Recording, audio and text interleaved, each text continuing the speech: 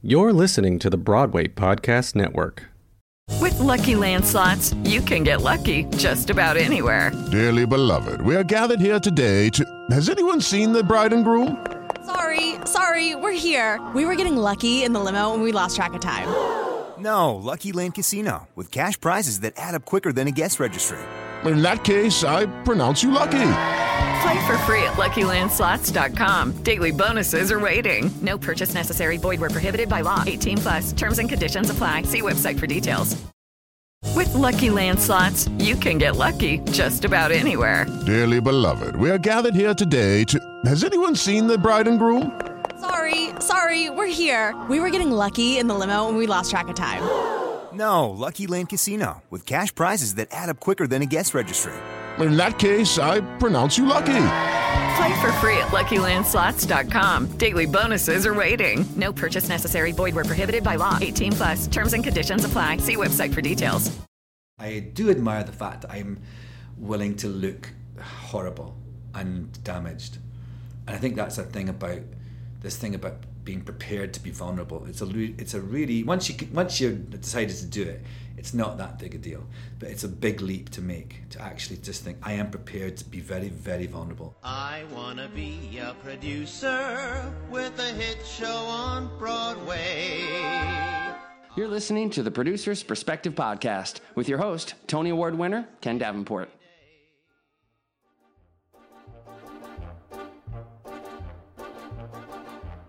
Welcome, bienvenue, welcome.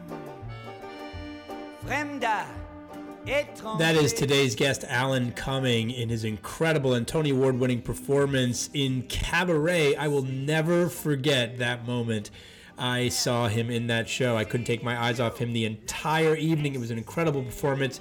He is here today to talk to us all about how he does what he does, and what he does is a lot of different things. You are in for an exciting episode. This episode is sponsored by Sunlight Studios. With 8 bright and spacious studios for rent, you can rehearse your next big Broadway hit knowing you're in very good hands and in a very good studio. To book a studio at Sunlight, visit sunlightstudios.com. It's sunlightstudios.com. And location. Right in the heart of the theater district. That's where it's located. It doesn't get more convenient than that. How about saving some money? If you use code Davenport, I wonder where they got that, use code Davenport to receive a 5% discount on bookings until January 2nd, 2020. 5% discount if you use code Davenport at sunlightstudios.com. And now let's let Alan take us into Alan. Forget it. We have no troubles here. Here, life is beautiful. The girls are beautiful. Even the orchestra is beautiful.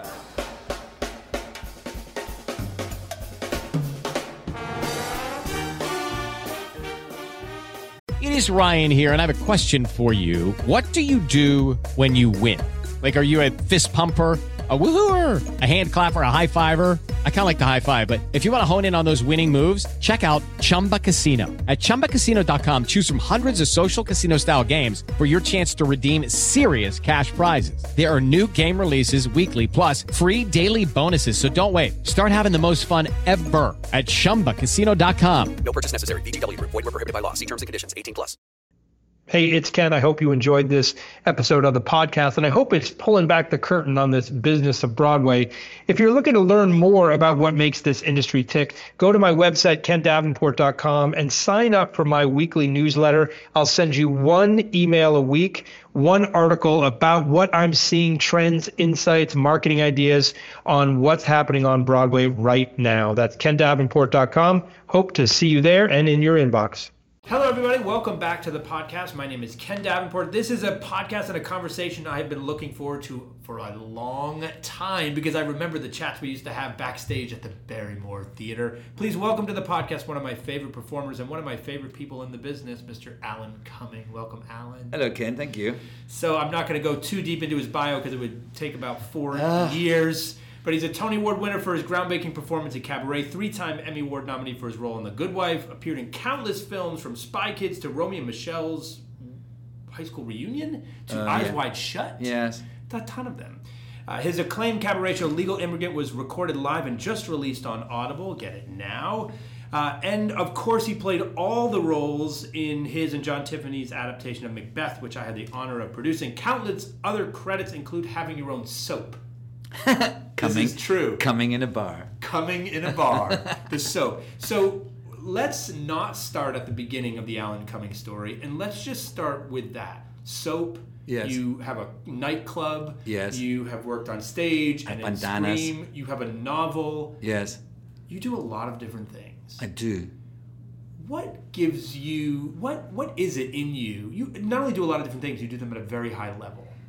What do you think it is about you that allows you to pop from one thing to another and do it at such a high level? Well, I think that I really believe that what keeps you fresh and makes you interesting as an artist is your ability to understand different forms and connect with different groups and to be eclectic. I think I've always, even since I was a student, at drama school, the course I did was not just acting, it was directing and writing and some teaching and we did stage management. I'm just very aware of not wanting to be obsessed with one part of my work.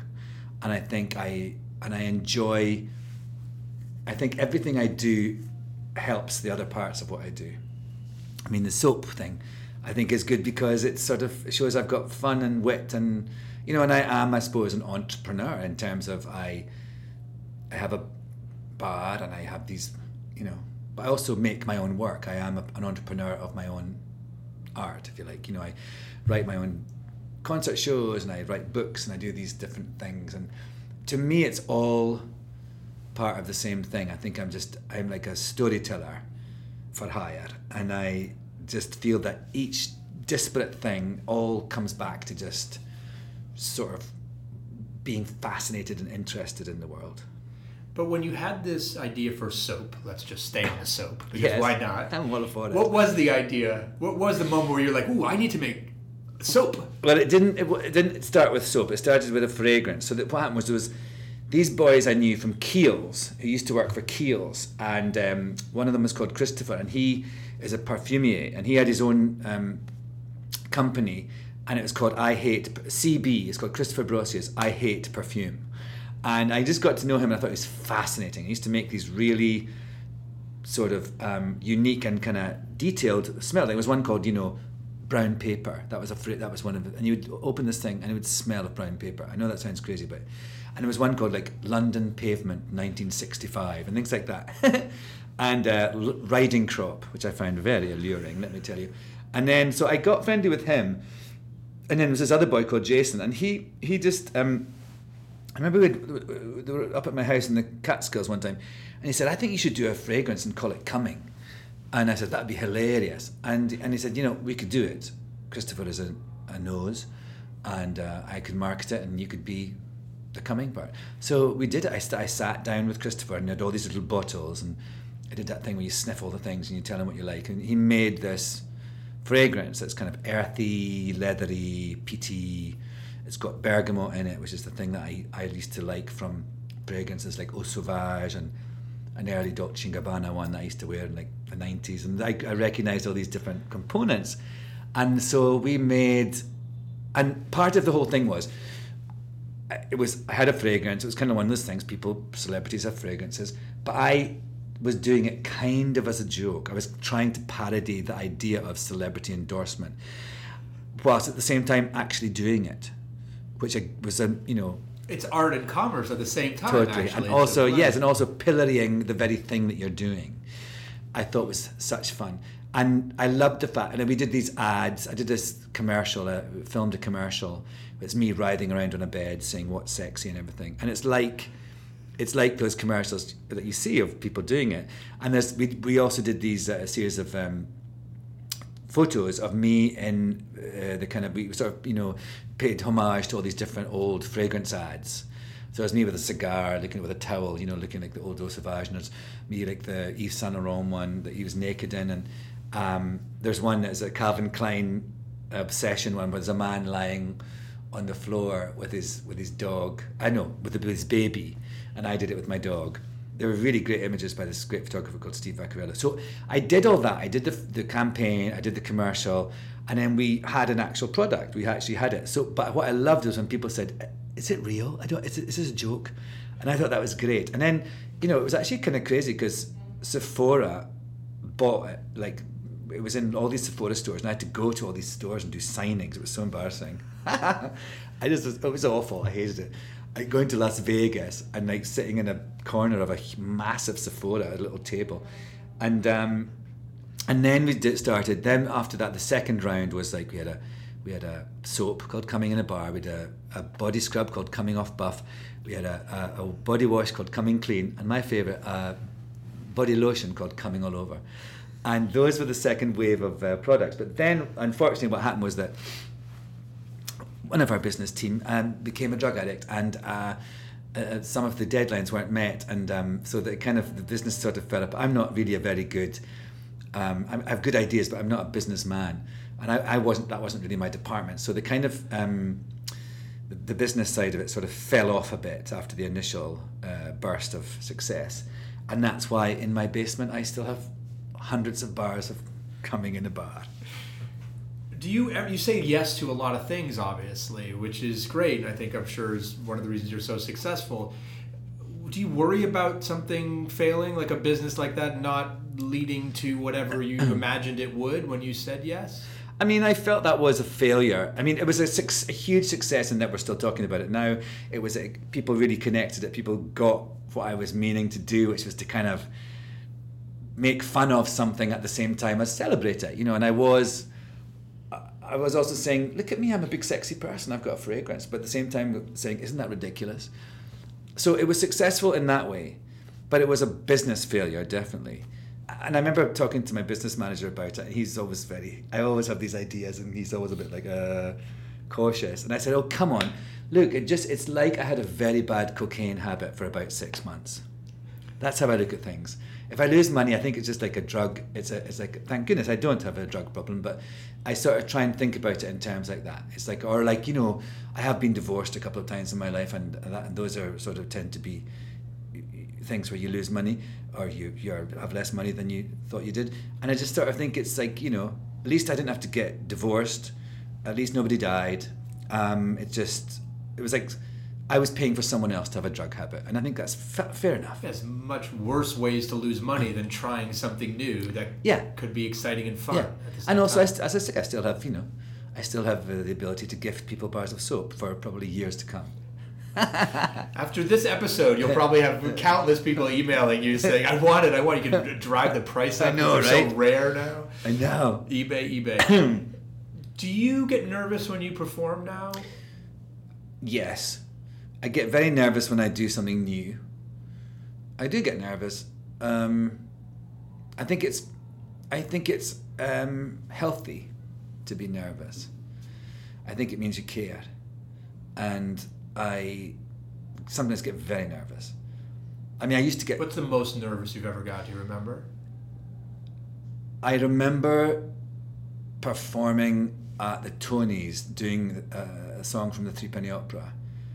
And my legs were shaking so badly, and my voice, I've seen it's on YouTube that because the thing is at the Tonys they do this. Well, you must know this, but you sing, you have a thing that you do in the theatre, and then when it comes to the Tonys, it's got to be a truncated version. The choreography's different. There's suddenly it's all chopped up and changed, and you have so little rehearsal. And in this song from the Threepenny Opera, normally it went dun dun dun dun dun dun dun dun dun, and I could decide when I came in and sang so long ago da da da da da da. But in this time it was to a tape, it was to a click track, and I had this dun dun dun dun dun, and I had to come in, and I realised that when I walked out, the audience started to cheer, and I was freaked out that I wasn't going to hear the tape and I was going to fuck it all up. And I was just so nervous, and my legs were shaking. My legs were actually it was like a cartoon.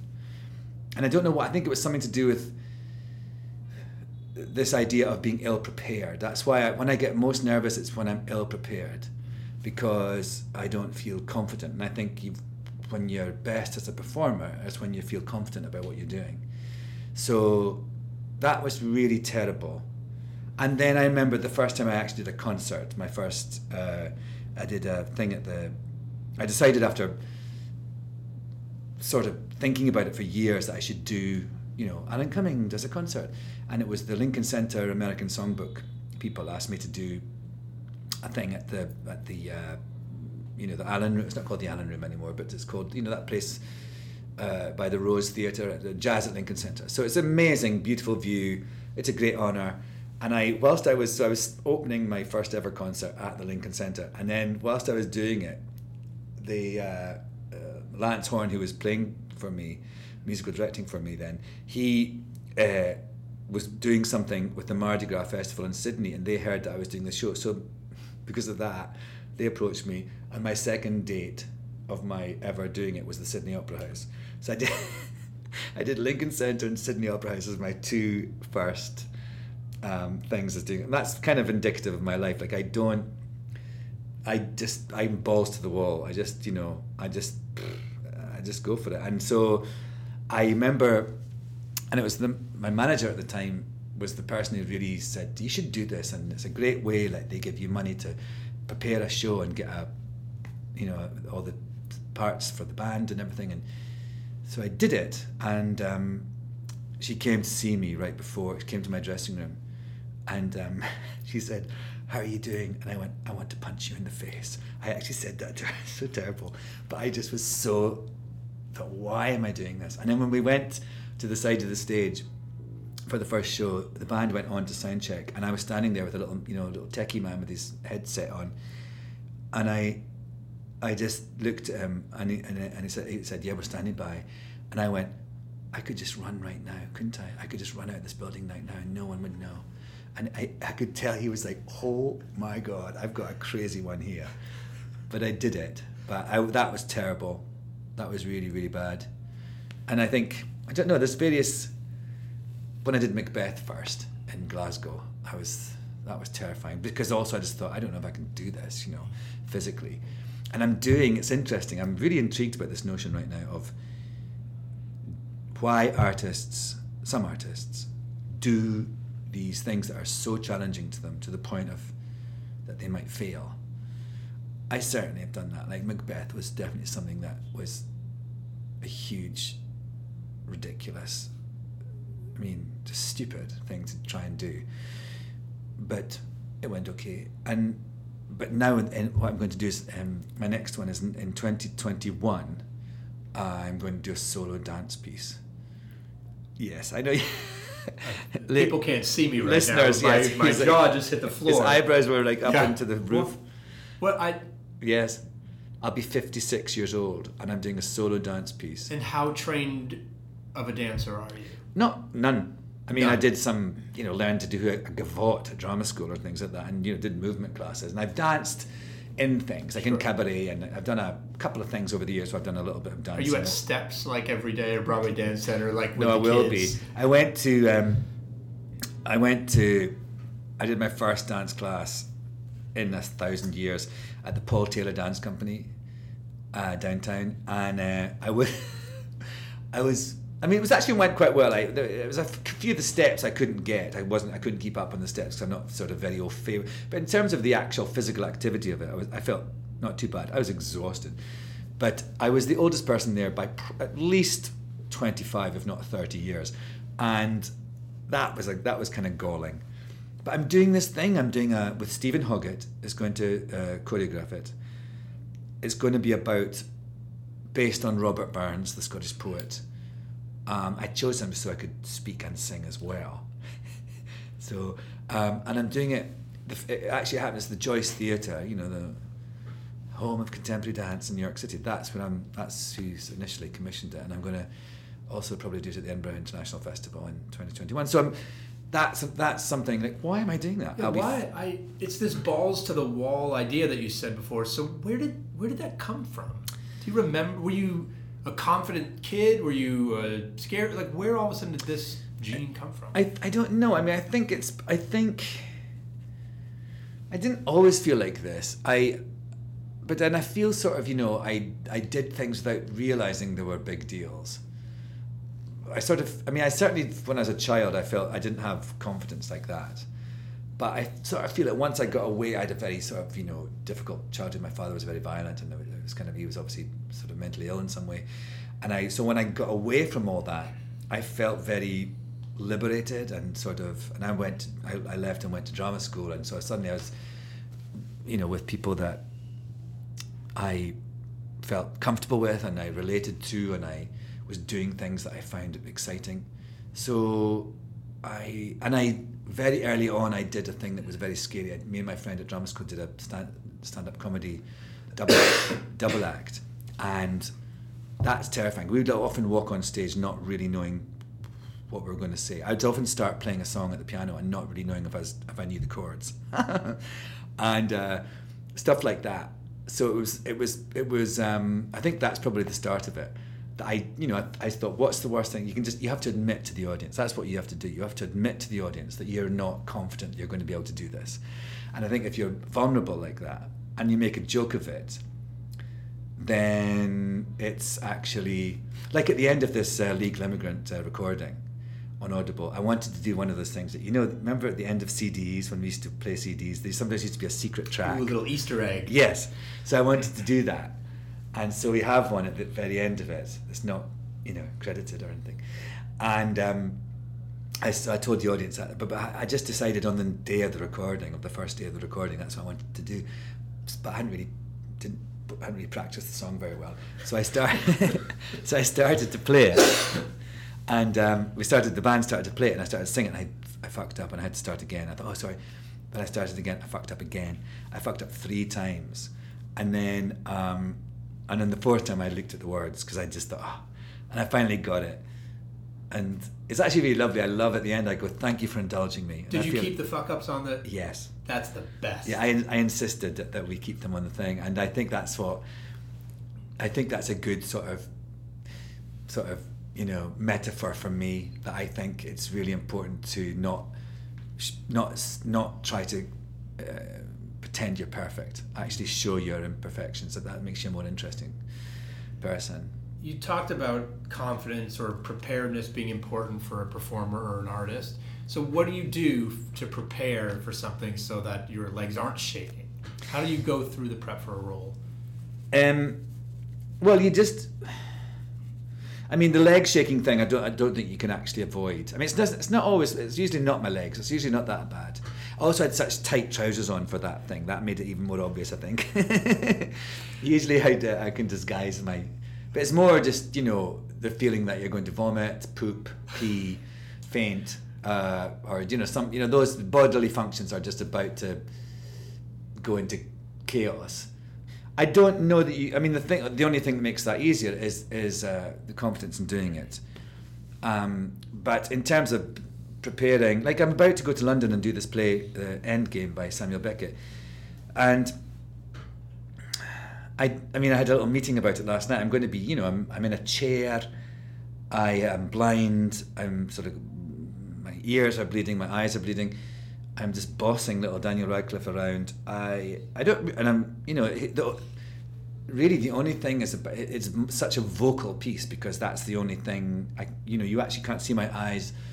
It's the top of your torso and your voice. So it's an interesting thing, isn't it? I'm quite a physical type of performer, and I won't be able to do my normal stuff because like the lower half of my body will be invisible because it doesn't move. And so I don't know. I just feel like just immersing yourself in the material.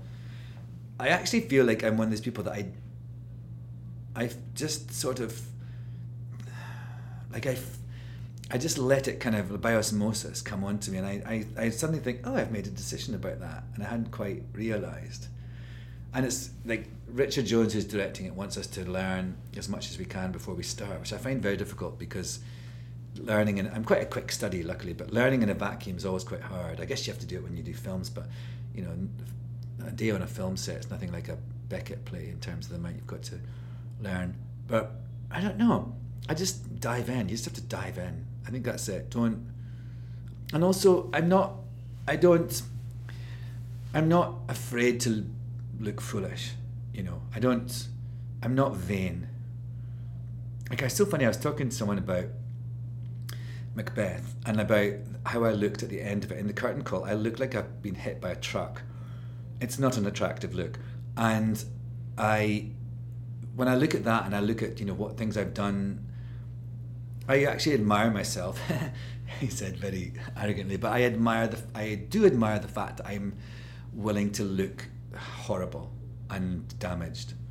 And I think that's this thing about being prepared to be vulnerable. It's a really, once you've decided to do it, it's not that big a deal, but it's a big leap to make, to actually just think, I am prepared to be very, very vulnerable. And that's the thing in life as well, you know, when you open yourself up to someone, but it's like opening yourself up to a whole audience or a whole experience. It's so funny you say that once you get ready or are prepared to open yourself up, it's not a big deal. Because one of my favorite moments from Macbeth, you will not recall this at all, but knowing that this was such a beast of a role and a performance, I used to call it that you were doing the Olympics of the theater. Yeah. I didn't want to bother you backstage if I had something to talk to you about. And I remember coming right through the pass door, and it must have been like 30 seconds before you were going to go on. And who showed up but Liza? And Liza wanted to say hello to you. And you were like, Liza, and you were waving, and you're like, I've got to go on now. And you literally, I watched you just, the smile disappeared, and you turned and you walked out and then delivered that performance. And I've just never seen someone be able to turn a switch like that before. I think that's absolutely what you've got to be able to do. I do think there was a hilarious thing that years ago I did an Noel Coward play for the Roundabout called Design for Living, and there was a woman, Maria Aitken, who was this English actress who I think had worked with Noel Coward, or anyway, she was kind of an expert on Noel Coward and done a lot of him and all that sort of comedy. And there was a thing she said called SNET. I always remember this. It was style, naturalism, energy, and turning on an emotional sixpence. It was such a stupid acronym. I thought it was hilarious. But the idea of just in a second going to somewhere else, and you know, going, I suppose it's harder to go to a dark place. I can do that, and I feel it's a thing of just, I don't overthink it. I just think, now I'm doing this, and I go, and that's actually why I really like cabaret, the form of cabaret, because I think that's what you've got to do, you know, in this Legal Immigrant show or the other ones I've done. You know, 1 minute I'm telling a hilarious monologue about my testicles, and then the next thing I'm talking about, you know, something really intense and about how I feel about my Scotland and about my education, or in the last show I told a story about my father and then sang this really, you know, difficult song to sing about that Rufus Wainwright wrote about his dad. So you've got to be able to just go there, and I love that. I love the fact, and for an audience as well, I do enjoy seeing it when you're laughing uproariously, the next minute you're provoked, the next minute you're just like, oh, weeping. That's what I think it's all about, the range of it, the eclecticism of it. But I just feel it's I don't know. I remember the moment, actually, in 1986, I was doing a play at the Royal Lyceum Theatre in Edinburgh, and I graduated from drama school in 1985, so it's like a year, and I'd done a play before, anyway, about a year or so into my professional career, and I remember I was playing this new play called Mr. Government, and in the middle of a matinee one day, I was on stage, and I just sort of thought, oh, this is how you act. And that's when I realised something happened. I connected to how there wasn't a thing, I wasn't trying to do an effect. I was just being this person, and it was coming out. So I was playing someone who's sort of, you know, troubled and sort of had learning difficulties and was very upset. And all of a sudden I just did it. I just got it. And I just remember thinking, oh, I see, I've got this all wrong. I used to think it was all about putting things on top of yourself. And actually it's about letting yourself come through. What about the people who say there's, well, let me ask this a different way. You're very successful across all the mediums, television, film, stage. which is my favorite. Which is your favorite?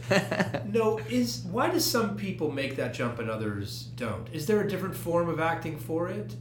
Or is that actually bullshit? I think it's bullshit. I find that obviously you play to the room. You know what I mean? You bring it down. But I mean there's a saying as I get older as well. I think back to, you know, when I was a baby actor in Scotland, and in the first job I did, which was the production of Macbeth, or the first theatre job I did, at the Tron Theatre in Glasgow, and I played Malcolm. I was 20 years old. I was surrounded by all these salty old Scottish actors, all these ones who'd come through into the dressing room with a pint of lager, you know, to get their makeup on and everything. And there was two things that I learned from these old guys. And one was, you can be as big as you like as long as you mean it. And I absolutely believe that. I feel like, you know, when you see something in real life and you think, oh my God, if this was in a movie, no one would believe it. That's that, right? So you can, if you are connected and genuine and authentic and mean it, you can do anything. You can do the hugest thing. And I feel that's really, really true. And then the other thing is that there was a scene in Macbeth, it didn't work, and I couldn't say the line properly or get the line right. And this actor said to me, Alan, do it with a look, which means do it with a look. So just like, don't bother about the line, just look and have the feeling that you mean in your look, and that'll do it. And I absolutely believe in that too. I mean, there's so much, especially on television, you know, or film, you have to trust that just what's on your face, what you're thinking, it comes out of your face. That's enough. And I do think that's something that I think maybe some people, maybe try too hard. You know, I think a lot of the way that people think about acting, especially in this country, is this. You know, they say I always say, when people say to me, "What's your process?" I say, "I'm not a cheese. I have no process." And I think there's this idea that there's all these things that you put on yourself, and it's sort of almost an affectation. It's something that you're sort of, something outside of you that you're using to project something, rather than just projecting something, just being you. And I think that the overthinking of acting can sometimes be disconnecting for an audience. And if you just do it with a look, that's it. You know, that's all you need. And even in, you know, it's not just in film, in the theatre as well. You just have to trust that.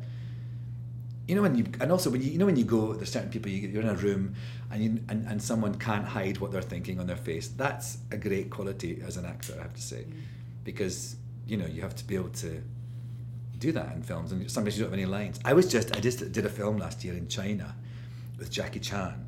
He was directing this film, and it was in Chinese. I was speaking English, or I said a couple of things in Chinese, but there was scenes where I didn't know, like I read what the other people were saying, but it seemed we'd do a take and then they would talk, and I realised they were giving them extra lines to say, and I didn't know what they were. And so I was just reacting in my close-up to people talking in a language, and I didn't know what they were saying, but I just sort of did it with a look. Yes. Do you read reviews? Yes. You do? Uh-huh. So do you want that feedback? Why? I think it's important to not give them that much power, not to be scared of them, not to go through their life trying to avoid them.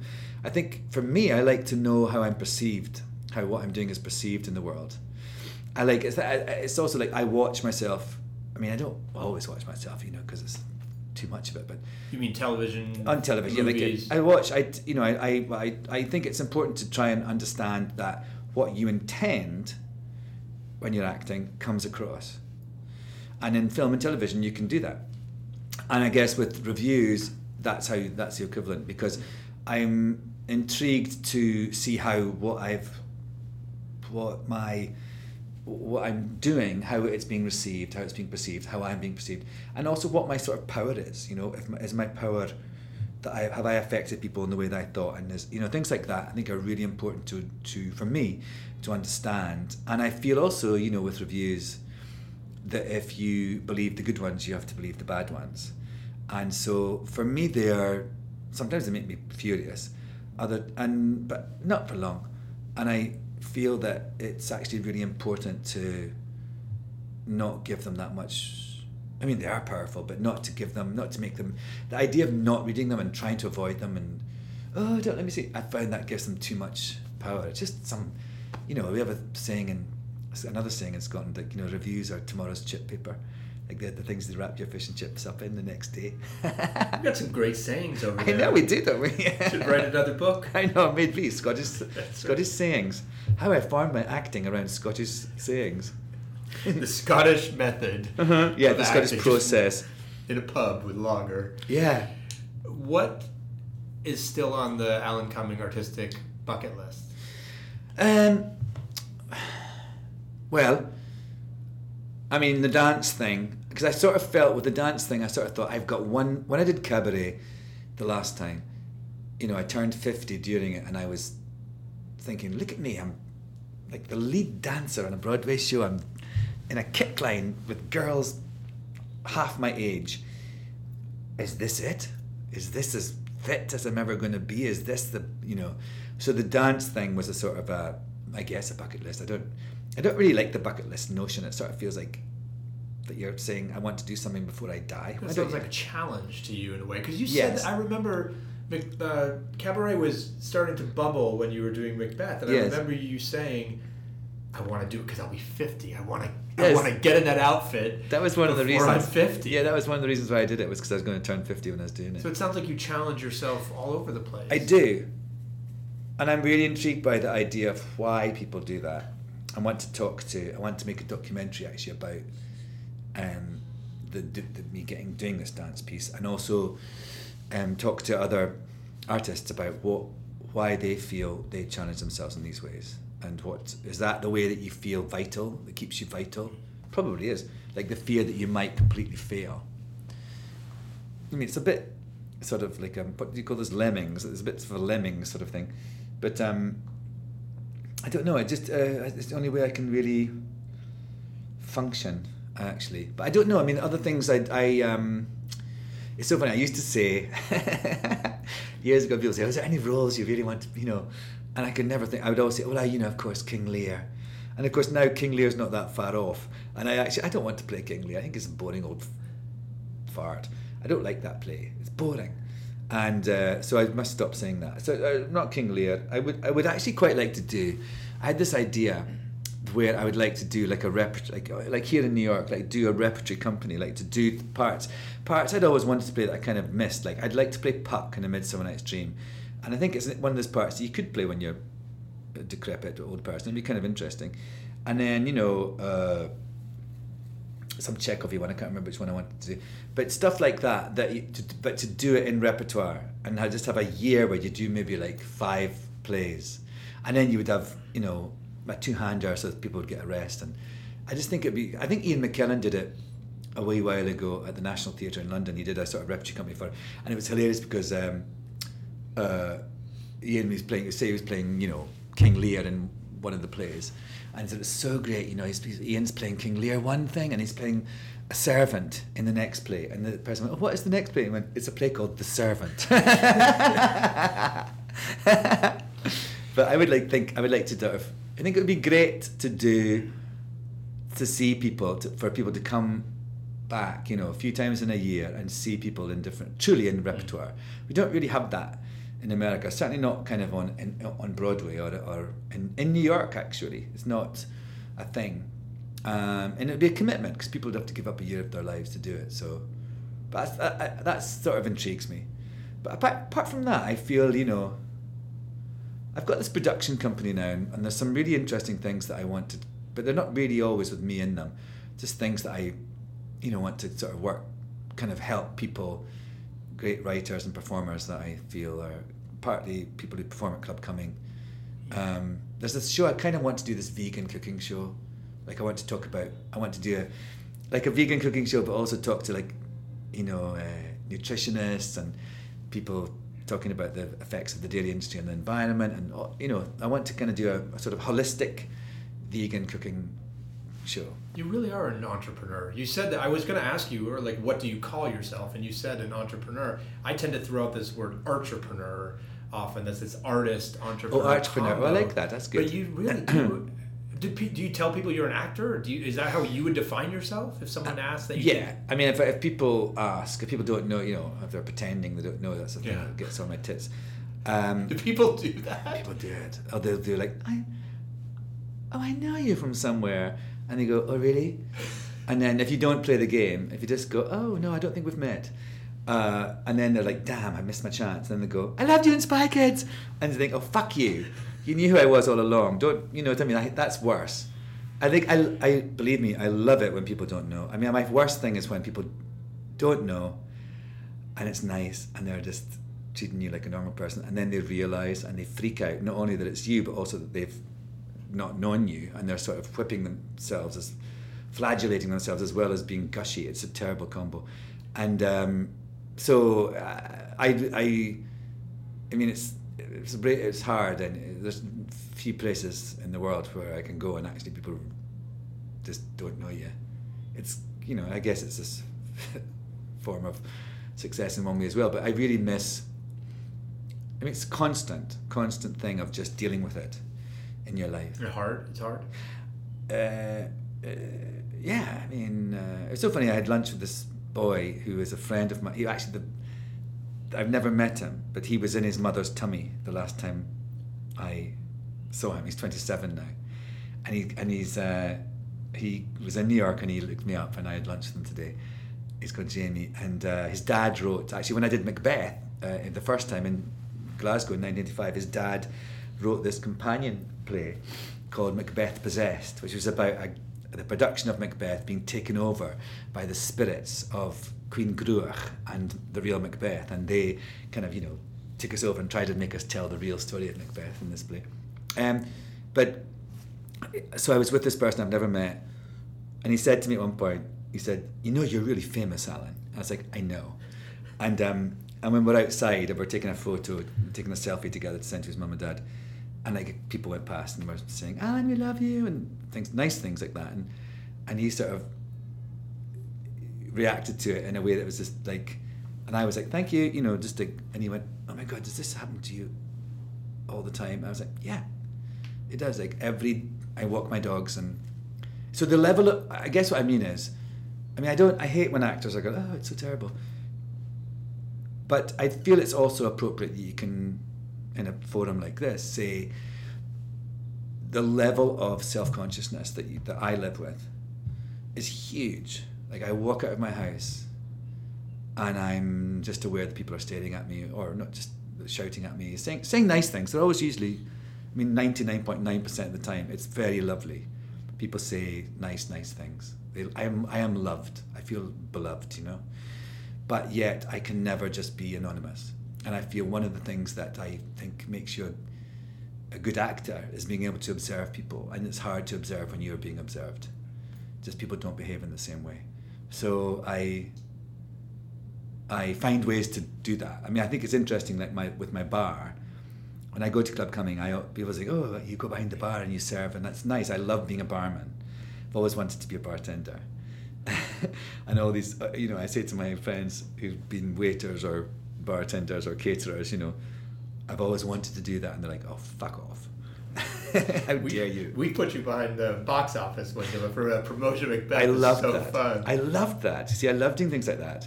So when I go into Club Cumming, I love making drinks. I love pressing the buttons on the little screen and the till and everything. It really does please me. I'm not just making that up. But also what it does is that it allows me to be in a very public place, but there's a barrier. I can engage with people, but I have it's also like when I DJ, I do DJing. I love DJing parties, and I sometimes get employed in a substantial stipend.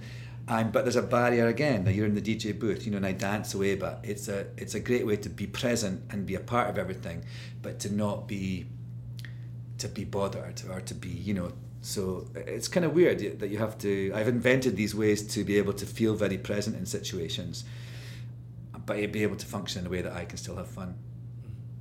All right, my last question, which is my genie question.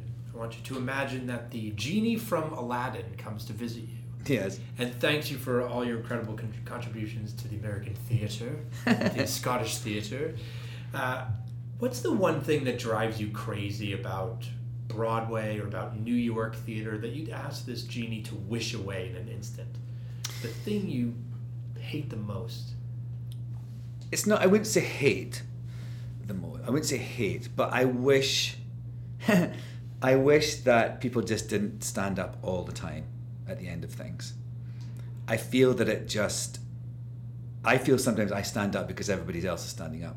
And I feel also because it's me, it would be, more of it would get back to the people that I didn't stand up. I don't want to stand up sometimes. I don't feel it deserves me standing up. I don't feel it deserves all the people around me standing up. But I feel it's just a thing we do nowadays. It's like clapping. Instead of just clapping politely at the end of something to say thank you very much, we have to stand up. And standing up, a standing ovation is taken as this, oh my goodness, we've got a standing ovation. And actually it's sort of devalued the thing. And so I wish there was some way that we could, not just for the people who are being applauded, but for the audience as well, to understand that, that to sort of, you can be polite and you can thank the people for this thing. You don't have to give the highest compliment that you can give all the time, because it's like another Scottish phrase, which is, if you eat mince all the time, you won't know steak when you see it. What a great way to end the podcast on another Scottish phrase. Thank you so much for that. Thanks for being here. You are beloved by everyone out there, without a doubt. Thanks to all of you for listening. Go and listen to Legal Immigrant on Audible. I'm such a huge Audible fan, by the way. Oh, yeah, all the time. Legal Immigrant now available on Audible. Thanks to all of you for listening, and we will see you next time. Thank you again to the Alan Cumming for sitting down with me today. If you are looking for the perfect gift to give the Broadway fan in your life this holiday season, guess what? You should get them. Broadway's favorite board game. That's right, it's Be a Broadway Star. BeABroadwayStar.com, Broadway's favorite board game, and also Broadway's only board game. If you're excited about this season of podcast guests and want more folks just like Alan on it, please give us a review on Apple Podcasts. It helps other theater makers around the world find us and help spread the word about all the things that our theater makers are doing, and will help get us some more great guests just for your listening pleasure. If you want to follow more of what I'm doing, you can follow me on Instagram at Ken Davenport Bway, or check out my blog at theproducersperspective.com. And a big tip, subscribe to it. Best way to get it delivered is via email. And now, this week's hashtag Songwriter of the Week. We are going to break yet a new musical theater songwriter out there. And this week's is Joey Contreras. Check out his song Joyride from his latest EP, Joyride. Available on iTunes, Spotify, wherever you stream your music. If you like what you hear and want to learn more about him, check out Joey Contreras. That's JoeyContreras.com or at Joey Contreras on Instagram. Go check him out, like his stuff, spread his stuff. Let's get these emerging songwriters some attention because they're working their pianos off. Enjoy his tune.